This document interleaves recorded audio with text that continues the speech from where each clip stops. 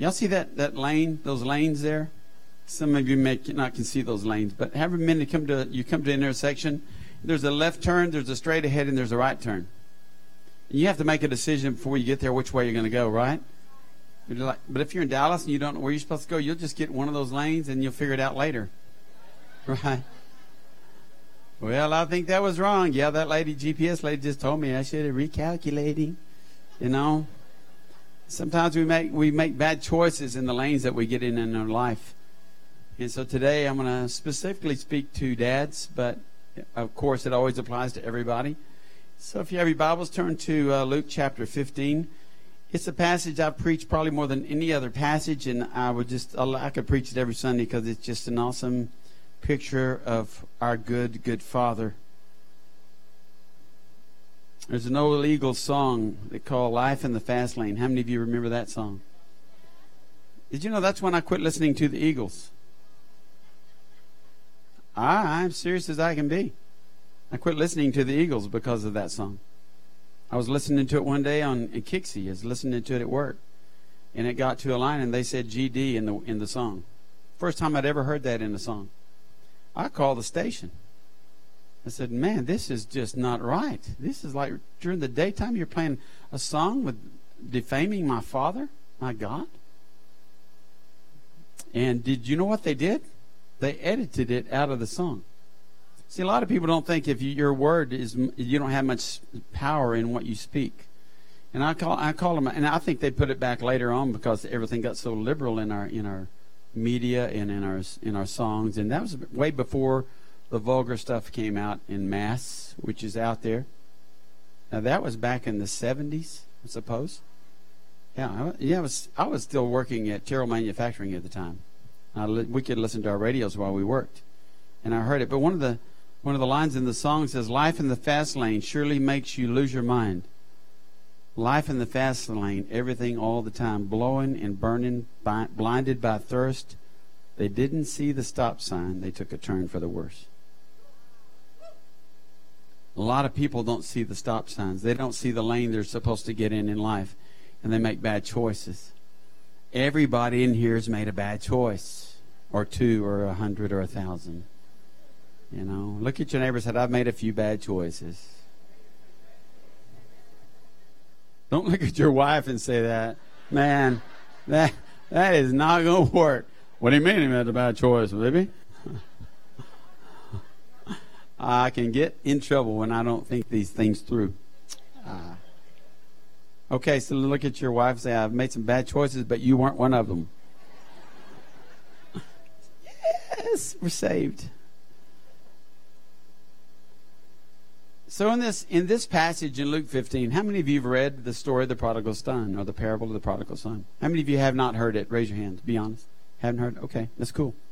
That's why I don't ever presuppose that everybody knows all this stuff, like who Noah was and Moses was. So I try to give you some preemptive stuff, try to tell you this was Jesus, and he would try to get points across a lot of times to the different groups that he would speak to, and he would use parables. Just like anybody would tell their kid a story. And like if your kid is saying something and you know that they're lying, and then they try to trick you, and then they try to do it, then you'll tell them the story of the what? The what? No. It's secular. Crying wolf. Don't cry wolf. You know what I'm talking about? Anybody ever been told that story by your parents? Okay. So Jesus would tell parables to help the people that he was speaking to understand. And all these parables had life lessons to them. All of them were profound. And in Luke 15, he was talking to, he'd already told a story about the lost coin and the lost sheep. But I want you to understand who he was talking to. Sometimes if you don't look at the context of who he was talking to, you'll miss the whole point. So he was talking to, look at verse 1 in Luke 15. We're just going to read a couple of verses there. Then all the tax collectors and the sinners drew near to him to hear him. So tax collectors and sinners were actually the same. Okay? But the tax collectors were drawn to Christ, and especially probably because Matthew was in the group. And so he's speaking to tax collectors and sinners. But verse 2 says who else he's speaking to. And the Pharisees and scribes complained, saying, "This man receives sinners and eats with them." So we've got a group of people that are totally opposed to each other. We got tax collectors, sinners, and you got your religious folks over there that wear the funny clothes and the funny hats. so you could spot them, you know. So this is who he's addressing. And so look at chapter 15. We're going to begin with Luke 15:11. I want to read the whole story, then we're going to come back and break it down. That way you'll get the whole picture. This is Jesus speaking. Then Jesus said, a certain man had 2 sons, and the younger of them said to his father, Father, give me the portion of goods that falls to me. So he divided to them his livelihood, not just to one. And not many days later, the younger son gathered all together, everything he had, journeyed to a far country, and there wasted his possessions with prodigal living. Now, prodigal is another word for worldly, okay? So in my mind, it's like going to Vegas. But when I know some people go there for the right reasons. But when, that smattering of laughter, helo, right? Just throw that one in. But when he had spent all, there arose a severe famine in that land, and he began to be in want. And he went and he joined himself to a citizen of that country, and he sent them into his fields to feed swine. What's another word for swine? Pigs. And he would gladly have filled his stomach with the pods that the swine ate, and no one gave him anything. But when he came to himself, he said, how many of my father's hired servants have bread enough and to spare, and I perish with hunger? I will arise and go to my father, and I will say to him, Father, I have sinned against heaven and before you, and I am no longer worthy to be called your son. Make me like one of your hired servants. And he arose and he came to his father, but when he was still a great way off, ooh, this is good. His father saw him and had compassion, and he ran and he fell on his neck and he kissed him. And the son said to him, Father, I have sinned against heaven and in your sight, and am no longer worthy to be called your son. But the father said to his servants, bring out the best robe and put it on him. Put a ring on his hand and sandals on his feet, and bring the fatted calf here and kill it. And let us eat and be merry. For the son was dead and is alive again. He was lost and is found. And they began to be merry. They had a party. Now his older son was in the field, and he came and he drew near to the house, and he heard music and dancing. So he called one of the servants and asked what these things meant. I always wonder why he just didn't go to the house. There's a reason. And he said to them, your brother has come, and because he has received him safe and sound, your father has killed the fatted calf. But he was angry, that's the older son, and he would not go in. Therefore his father came out and pleaded with him. So he answered and said to his father, Lo, these many years I've been serving you. I've never transgressed your commandment at any time, and yet you have never given me a young goat, that I might make merry with my friends. Any whiners in the group? But as soon as this son of yours comes, notice we have the language there. But as soon as this son of yours came, who has devoured your livelihood with harlots, you killed the fatted calf for him. And then the father said, Son, you're always with me, and all that I have is yours. It was right that we should make merry and be glad. For your brother was dead and is alive. He's alive again, and was lost and is found. Now, there's a ton of ways you can preach this, but I want to specifically speak to you today about life choices. But see, you can choose the left. Let's just say the prodigal is going to the left, and let's just say the other son is going to the right. He's the legalist. He is the guy that he looks all good on the outside, but he's not so good on the inside. And then the arrow that goes straight, let's just say that represents the father. Now, the father in this story represents God the Father. And so we're talking about a good father. So you're going to see a beautiful picture of the most descriptive characteristics of our Father in heaven. And we need to hear this morning, because some of you in this room are the prodigals. You're the prodigals today. Some of you in this room are the legalists. And man, you're all cut and dry, and you're the do this and the don't do this guy, and you're the one that points the fingers at people and picks out people's sins. You know, you're that person. But some of you are fathers. Some of you are good fathers. But what he's saying here is that we're all in this thing together. There are two kinds of people in the world, pretty much. In the church, there are pretty much two kinds of people. But we have a Father that loves both sides. He doesn't give up on either one of these sons. Now, a lot of people will preach this text, and you can read commentaries. They will preach this as if the prodigal lost his salvation when he left the Father. Now, I don't believe that at all, but if you believe that, that's okay, and we can disagree. But I believe if you're the son of a father and you leave the Father, you're still the son of the Father. You don't quit being the son because you become prodigal, because you become worldly.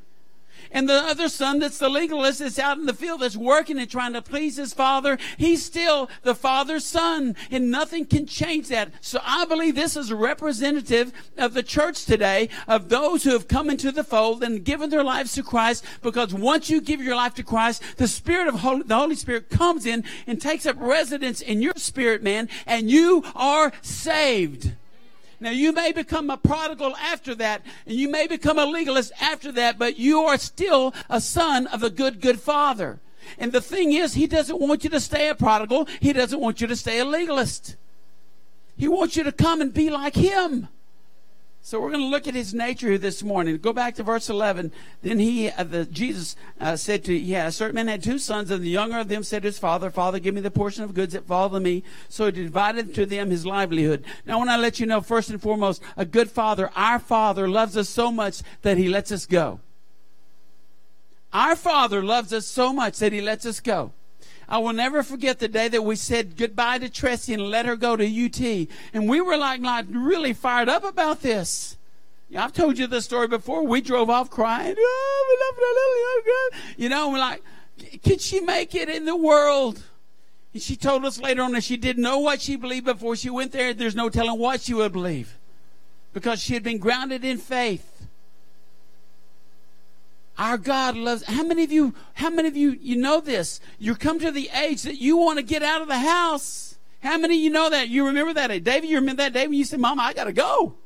Daddy, I got to get out of here. I got my car, I got my keys, I got a girlfriend, I got a job. I'm ready to go. But what if they would have said, David, no, you can't go. You got to live with us for the rest of your life. See, well, a lot of us think, well, that's control.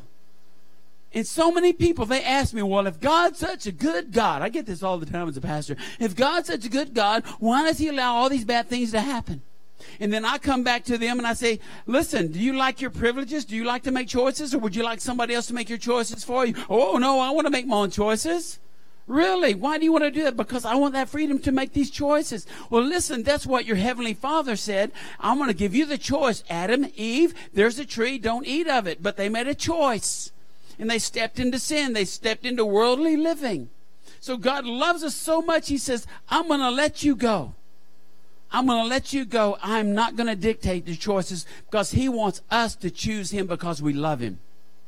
He doesn't want us to choose him because he controls us. Y'all understand that? Because it would be unnatural for us to keep our kids at home until they were 65.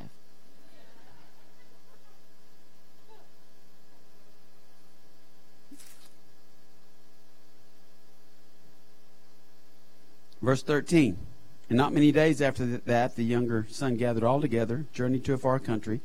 There wasted his possessions with worldly living, or prodigal living. When he had spent all there arose a severe famine in the land and began to be in want. Then he went and joined himself to a citizen of that country, and he sent him to the fields to feed swine, and would gladly fill the stomach with the pods that the swine ate, and no one gave him anything. Second thing I want you to see today is be careful who you join yourself to. Now, first of all, we see the scripture says he joined himself to a citizen of that country. That wasn't a good thing for a Jew, because the citizen he joined himself to was a Gentile. And they were not even supposed to speak to Gentiles. And guess what? You know where that led to? First of all, he joined himself to the world. He stepped out of his father's protection. He stepped out of his father's guidance. And he said, Father, I want my inheritance. Now, it wasn't normal that you would give your inheritance to your child at that time. Usually that meant when the father died that they would divide the inheritance. But a lot of people missed this, that when he said, I want my inheritance, that the father gave it to both sons. He divided it up. And this son says, I'm going to go and do my own thing. How many of you went out and did your own thing when you got out of the house? How many went out and really royally messed up? Come on. Did your parents say, like the video a while ago, wasn't that pretty funny? Hey, kids, I hope you can go out and really destroy your life. That's going to be awesome. And dads don't say that. That's things dads never say. Don't you think the father in this story, who represents God the Father, when he came to him, he already knew in his heart, man, my son, I don't want to let him go, but he's asking for it. I've got to let him go. I've got to let him go. And sometimes you've got to let people go. You may have people in your very life right now that you're holding on to so tight that they can't breathe. And you've got to let go of them. You got to let go of them. But you know why you don't want to let go of them? Because you're afraid of what they'll join themselves to. But I'm telling you, if you try to control that, you will really mess their life up. God loves us enough to let us go. And he also says, don't join yourself to, don't start hanging out with the wrong crowd. Don't join yourself to the world.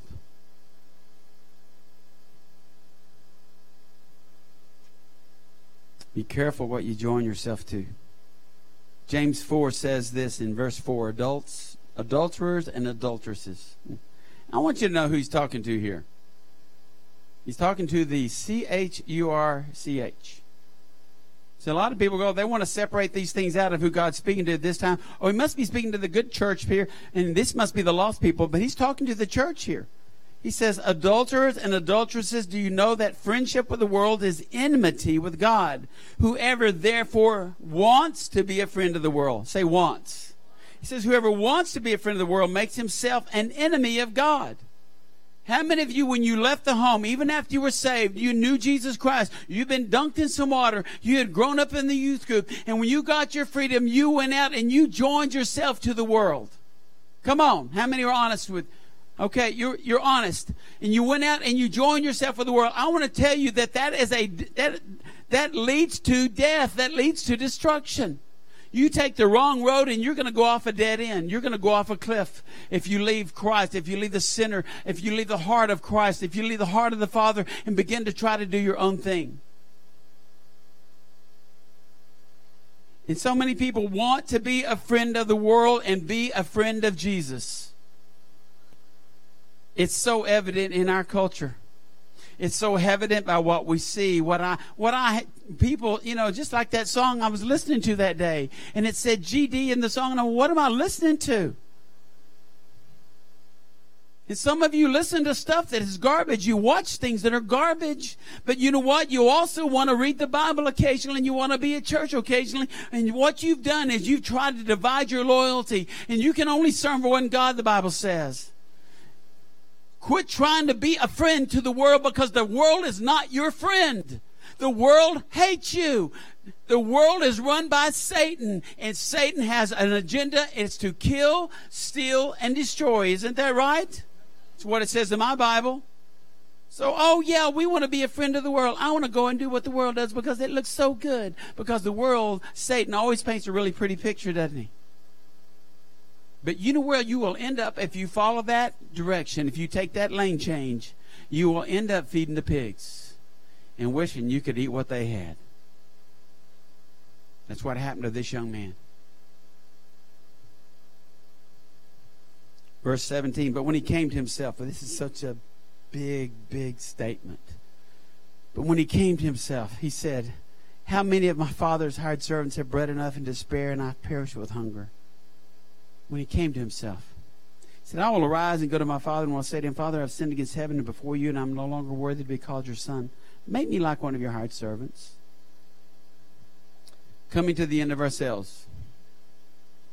How many of you remember the day you came to the end of yourselves? Well, I remember it. I was grabbing a toilet on my knees. Have you ever had the dry heaves? Anybody ever have the dry heaves? And there's a lot of bad people in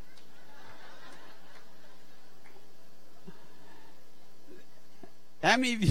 How many of you stopped drinking after you had the dry heaves like I did? I remember. I saw those hands going up and down real fast. Well, I thought it'd be better the next time, Pastor.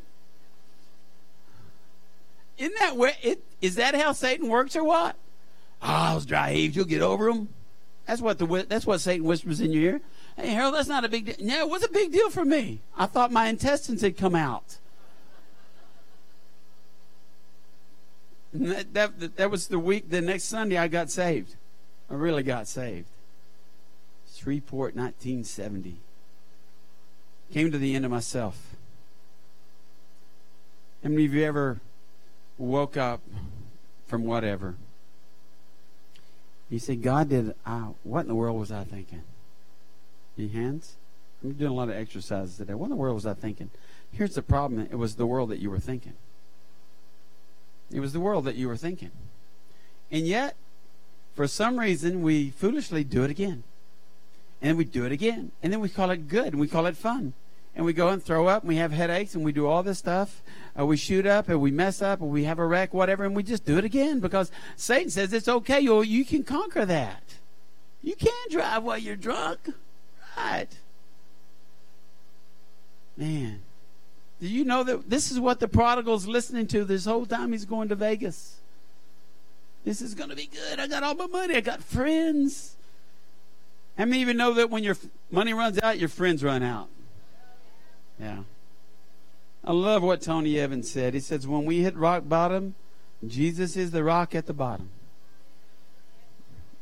When we hit rock bottom, Jesus is the rock at the bottom. Some people think you know when somebody else has hit rock bottom, but you don't. I've talked to guys. They say, Pastor, you think we've hit rock bottom just because we're here? We're in jail? So we can go a lot farther down than this. So never figure out somebody's rock bottom. They'll tell you when they've hit rock bottom. And that's really when they do find Christ. And he turns their life around. Maybe some of you today need to come to the end of yourselves and figure out that you, yourself, and you are not doing such a good job of running your life. But when you come to the end of yourself, guess who's waiting for you? The Father. And he arose, verse 20, and arose and he came to his father. But when he was still a great way off, his father saw him and had compassion. And he ran and fell on his neck and he kissed him. And he said, and the son, listen, I want us to talk about that first because I remember the song, When God Ran. That's an old song. Anybody remember that song? When God Ran. I thought, what in the world does that title mean? It's about this. See, when you walk away from God, and you've already given your life to Him, but you walk away from Him, and you decide you're going to go ahead and make some of your own decisions. You decide you're going to do your own thing again. You know what this picture of our Father is? Every day. Where's Harold? And I'm waiting for him to come back. Where's Joe? Where's John? Where's Mary? Where I'm looking for them. I'm waiting for them. I had this picture of him coming out to the porch every day, wherever he lived back then. He would come out to his porch every day and thinking, is this the day my son's coming home? Because some of you have sons and daughters that need to come home. And a good father and a good mother, you're going to be looking for them. You're going to be praying for them. You're going to be blessing them. You're going to be praying protection over them. Because that's what a good father does. You're going to see the character of a good father here. He ran to his son. I'm thinking, if I'm the son and I've just squandered thousands of dollars, maybe hundreds of thousands, we don't know what his inheritance was. But if I'm the son and I'm stinking like a pig and I've got my clothes are filthy and I'm finally coming home and I see my dad running after me, I think I might turn and run away. Oh, my dad's going to kill me. Right? I mean, I'm thinking he could have thought that. I don't know. He might have been thinking that. But I think he knew the heart of his father when he came home. I think he had this speech prepared, but deep down he knew his dad loved him. And so he comes and he runs after him. Then, you know what he does? He fell on him. If I could get somebody up here to pretend, I would jump on you and we could roll on the carpet. Because that's what I think the father did. I think he just jumped, stinky and awe. I think he dove on his son and just started kissing him on the neck. Son, I'm so glad you're home. But Dad, let me get my speech out first, Dad. Even though I smell bad, Dad, you might not want to hang on to me too close. Let me get my speech out. I've sinned against heaven. I've sinned against you. And before he could even say anything, the father then said, oh, son, I'm so glad you are asking for my forgiveness. This is what you need to do to repent. The father didn't do that. See, some of you are so afraid to repent because you think God is still that mean God that's about to just slap you sideways, slap you into tomorrow because you've been disobedient. And here, what he can't do, he just can't wait for you to come back so he can put his arms around you and roll in the dirt with you and call for the party to start, call for the ring, call for the robe, call for the sandals. And I think all those are significant. You can preach those so awesome. But I'm just telling you, we need to see a picture of our Heavenly Father, because some of you this morning are prodigals. Some of you have wandered away. You might not have wandered as far as this young man wandered away, but you may have wandered away a little bit. And you need to know that God is not mad at you. He is not waiting to strike you. He loves you.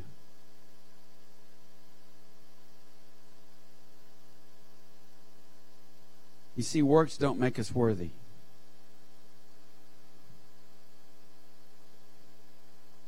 If they did, the father would have said, son, how much did you spend? Everything? Okay. What did you say you wanted to do? I want to be your... Okay. We're going to set you up on a ledger here, and we're going to start paying you. We're going to start taking out of your check. We're going to garnish your wages until you pay back all the inheritance. You're going to have to work it off, son. See, work-oriented people will do that.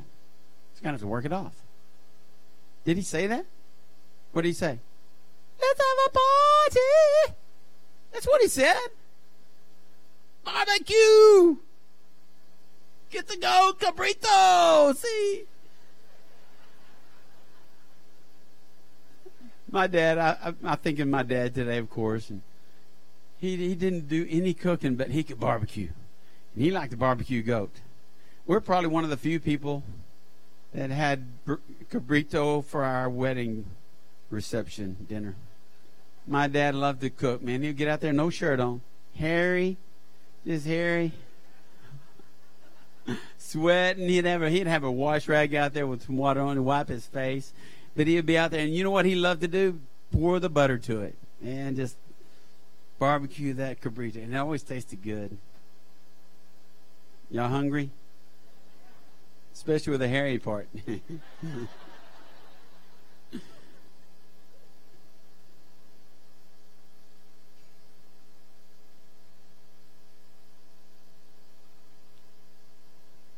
People that think that works gets them somewhere, I feel sorry for them. Because I know Christians that believe that you keep your salvation as long as you're doing good works. And that you got to stack them up against the bad ones. And it just really works oriented. And the Bible says that we're saved to do good works. I don't negate good works because the Bible says we're supposed to do them.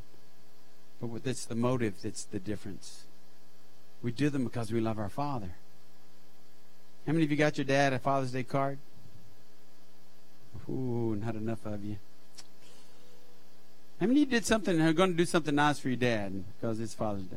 Okay. Is it because if you don't, you'll get in trouble? No. It's because you love your dad, I hope. So because you love your dad, you're going to do some good things for him. Do you remember when you were a kid and you would do something that your dad or your mom didn't ask you to do? And after they got over the shock, listen, after they got over the shock of what did you do? Oh, no, I didn't do anything wrong. What's your report card? No, it's not. I just love you. I just want to do this for you. I want to mow the yard. I want to clean my room, something. Remember, man, you could get anything from them after that. Right? When they finally figured out that you'd had no motive except that you loved them. Well, how much you need, son? What do you want me to buy? You need a new bicycle? Okay. So, again, I want you to remember who he's speaking to. Tax collectors, sinners, scribes, and Pharisees. Okay? Here's what he said in Matthew 11 to scribes and Pharisees. Come to me, all you who labor and are heavy laden, and I will give you rest.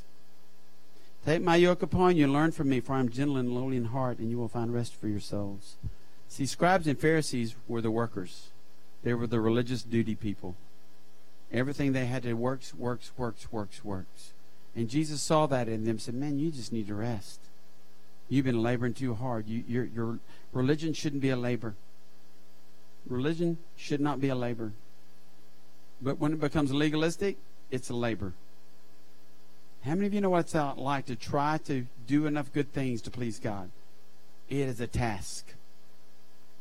And to those people that really think that that's the way to get to heaven, I just say this to you. If that's how we got to heaven, then Jesus died for nothing. If we could do more good works than bad works and get us to heaven, then Jesus didn't need to die, did he? But he had to die because it takes perfection to get to heaven. And every good work that you do and all the bad works you do, that is not perfection. Because some of you got some bad works working for you. All of us do. So we don't have the perfection that's required to get in heaven. So Jesus had to pay the price for us. And he said, you look to me, I'm the one. He says, I am the way, the truth, and the life. You can't get to heaven except through me because I'm perfect. So works just doesn't cut it, church. Verse 22, but the father said to his servants, bring out the best robe, put it on him. Put a ring on his hand, sandals on his feet. Bring the fatted calf here and kill it, and let us eat and be merry. For this my son was dead and is alive again. He was lost and is found, and they began to have a party. This is the attitude of a good father.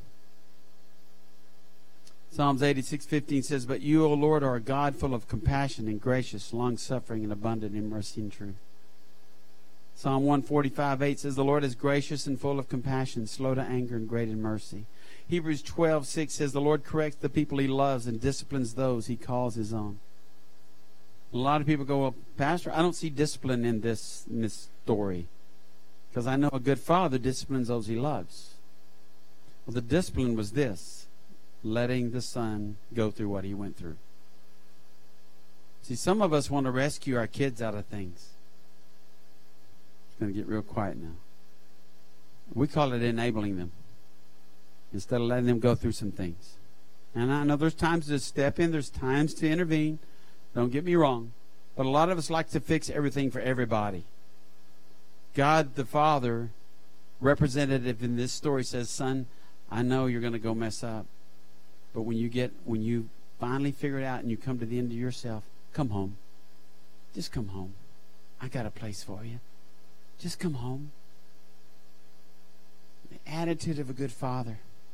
A lot of people go, well, God must be such a mean God, and he's not.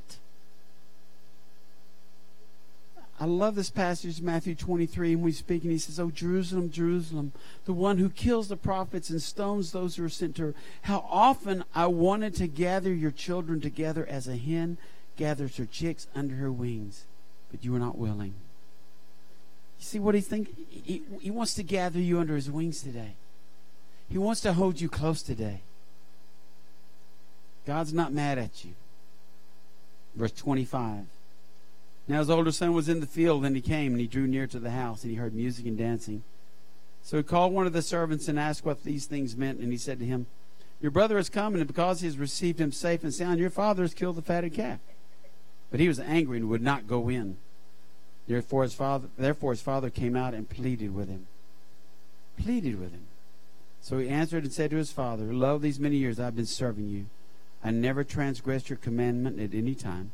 And yet you never gave me a young goat that I might make merry with my friends. But as soon as this son of yours came, who has devoured your livelihood with harlots, you killed the fatted calf. I want you to see quickly the attitude of the other son.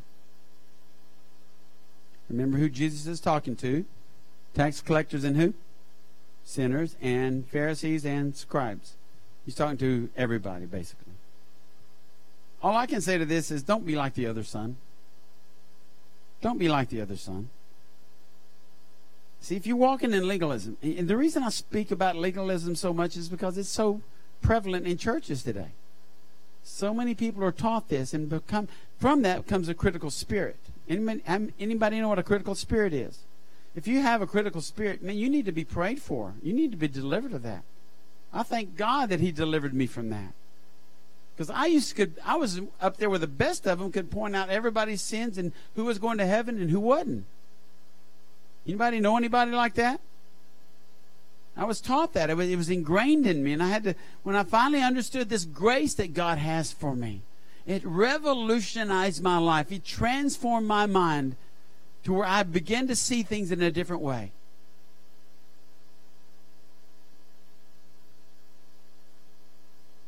There's no mention of joy that his brother is home safely. You notice that? You ever get mad when somebody else does something wrong? You want to point it out to them? Anybody? There should have been some joy in the brother's life then. When I heard the other day that my brother was getting better after he was diagnosed with cancer, they said he's almost in remission. If the doctor said, I can't tell you except by a PET scan, but he said, it looks like all the markers show that you're in remission, Roger. I rejoiced with my brother. I rejoiced. My sister had to call me and tell me because she said my brother's too emotional. He couldn't talk. He just told my little sister and she had to call everybody. But when we have a brother or a sister and they fall away like the prodigal did, what is our responsibility as Christians? Galatians 6:1 says, Brethren, if a man is overtaken in any trespass, you who are spiritual, restore such a one in a spirit of gentleness, considering yourself, lest you also be tempted. Bear one another's burdens, and so fulfill the law of Christ. And what is the law of Christ? Love God and love people. Love your neighbor as yourself. He said, when somebody falls, when somebody falters in this body, I'm not going to go after you and condemn you and put my finger in your face and say, what in the world's wrong with you, you idiot? I'm going to say, Jesus still loves you. Come back to the Father. Y'all don't have a clue how many times that Mary Lou and I hear these stories that break our heart, but we don't get mad at them. We sure get mad at the devil. But we know people have battles. I know that some of you have battles. I know some of you this morning are battling for your very life. I know that. We know that. It's heartbreaking when we hear about the prodigals. And if I could start naming them to you. And the other night when I was studying this, God said, Harold, don't forget about so-and-so. Pray for them. Because we saw a young man come out of addiction, the most horrible of addictions. We saw God deliver him from that addiction. He became a testimony to God. And then one day we were going somewhere. We went out to eat somewhere. And we were coming down the street. And I thought, well, let's just go check on so-and-so. And we turned down the street. And on the street were cop cars everywhere. And men in white suits because they were having to go into a meth lab and tear it apart. And here we saw our young man that we had witnessed to and seen God come into his life, sitting on the porch with handcuffs on. We didn't get mad at him. We just began to weep. That's when you take a wrong turn, church. Some of you take some wrong turns. You haven't come back to the Father yet. But you haven't come back because you think he's mad at you, but he's not. Or you think the church people will point your fingers. Listen, if we're pointing fingers at anybody, it's ourselves. There's none of us better than the other in this place or in any other place. And I hope you will never feel that. If you do feel that condemnation, I want you to just give you a heads up. That's not from God. It's from the enemy. Because God's calling you. Come home. Come home. Get started again. But God, I've done that 3, 4, 5, 6 times. I don't care. Keep coming back. Don't give up, because we're not going to give up on you. 1 Corinthians 12:26 says, if one member suffers, all the members suffer with it. Or if one member is honored, all the members rejoice with it. That older son should have been grieved over his brother being gone. He should have been grieving over him. He should have been the one out on the porch. He should have been the one that said, Dad, I'm going to go look for my brother. But no. He's out there working. He says, Father, I've never even disappointed you. Listen, he was so bitter at his father. Can you see the bitterness here? He didn't even want to go to his father. He sent a servant to find out what was going on. Listen to the love of the Father. And he said to him, Son, you are always with me, and all that I have is yours. It was right that we should make merry and be glad, for your brother was dead and is alive again. He was lost and is found. I'm going to rejoice that my son is home. And I'm going to rejoice even though you're out in the field and you think you've got to work so hard to please me. I want you to come to the party. This whole parable, the first 2 parables before this were about how God rejoices. The angels rejoice when one sinner repents. That's why I love it when somebody gets in that water. That is a picture of repentance.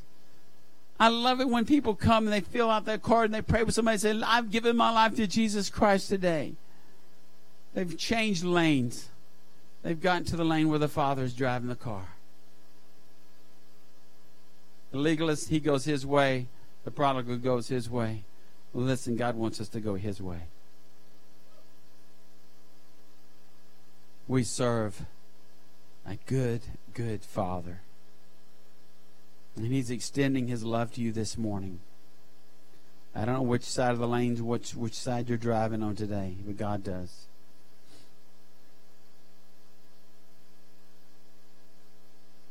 Just like the Father said, son, everything I've got yours. That's what the Father says to us. Everything I've got yours, Harold. He says in His Word, He's blessed us with every spiritual blessing. He is for us. He's not against us. Listen. He loves you the way you are, but He doesn't want you to stay the way you are. Pride will keep you from getting back. Self-righteousness will keep you from getting back. But God says, let those go today. Submit to me, yield to me, surrender to me, and become that good son, that good father, that good daughter, that good mother that I've called you to be. Come home. Would y'all stand?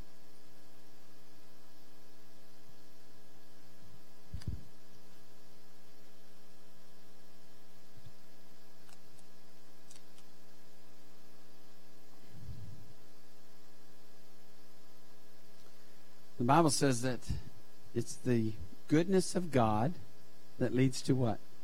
Repentance. It's the goodness of God that leads to repentance. So we can have the ministry team come, get in your places this morning. It's going to be a very simple invitation.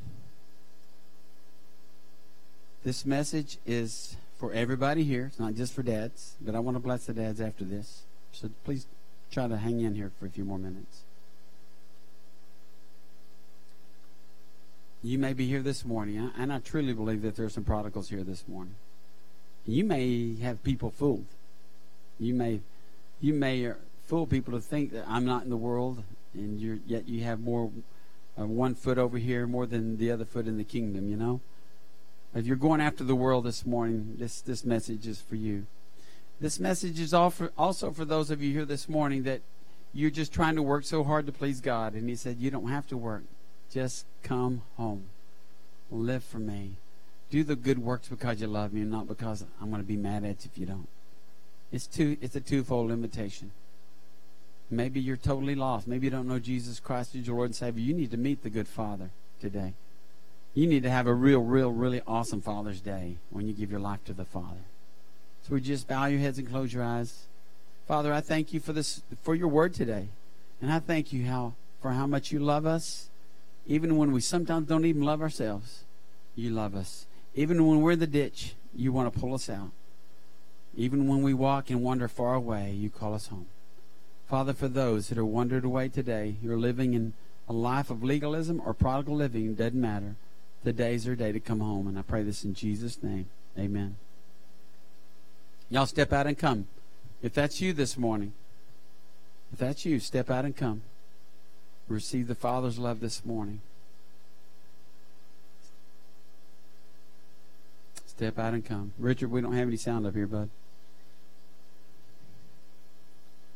Step out and come.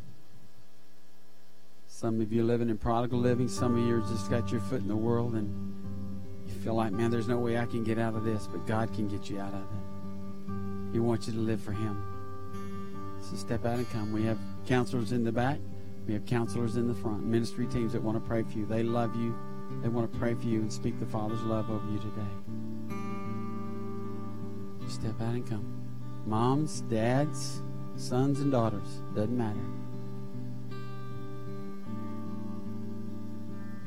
Don't wait another minute to give your life to Christ. He's calling you. He's calling you home. He's calling you home. He's calling you home. We've seen so many people come into the place of grace here out of the works lifestyle. And they just smile all the time. They didn't know there's anything like this grace. Just the grace of God, the goodness of God that ministers to each and every one of us.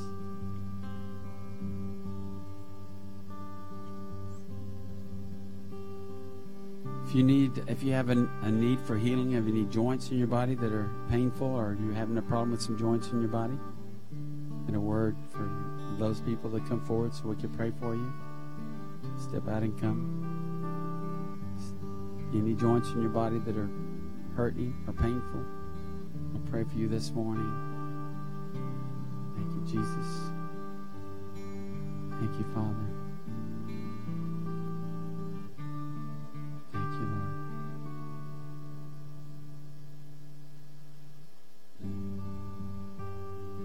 Thank you, Jesus.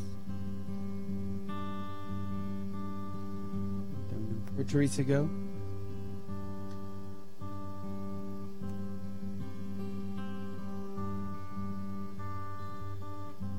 Are y'all all for the joint thing? Okay.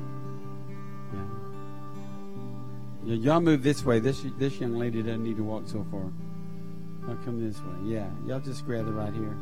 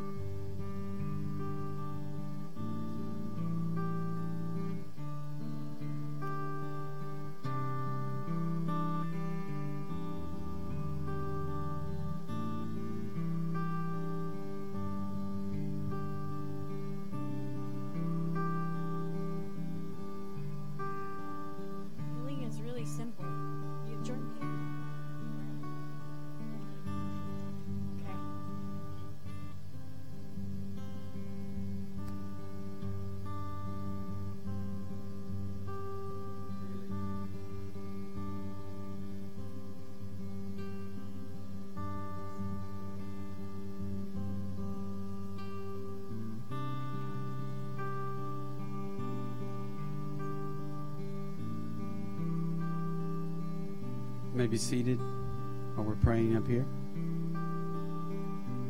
The Bible says that we shall lay our hands on the sick and they shall recover.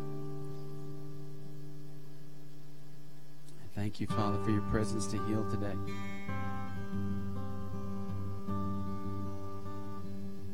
Bill, why don't you share with your experiences, what you want to share with me this morning? All right. For all of you that don't know me, I'm Bill Pride. Something that I have come to realize, and I've been rather slow with it, but a prayer language. A prayer language I have found out is completely important in your relationship with the Father. There's many times when I've been woken up in the middle of the night with shooting pain, and I start praying in the Spirit, and remarkably, that shooting pain is gone. Boom. And I go right back to sleep. If you don't have a prayer language, come up here and get one. Don't hesitate. Don't think you don't need it, because it's vitally important. Amen. Amen. Thank you, Lord. Thank you, Jesus.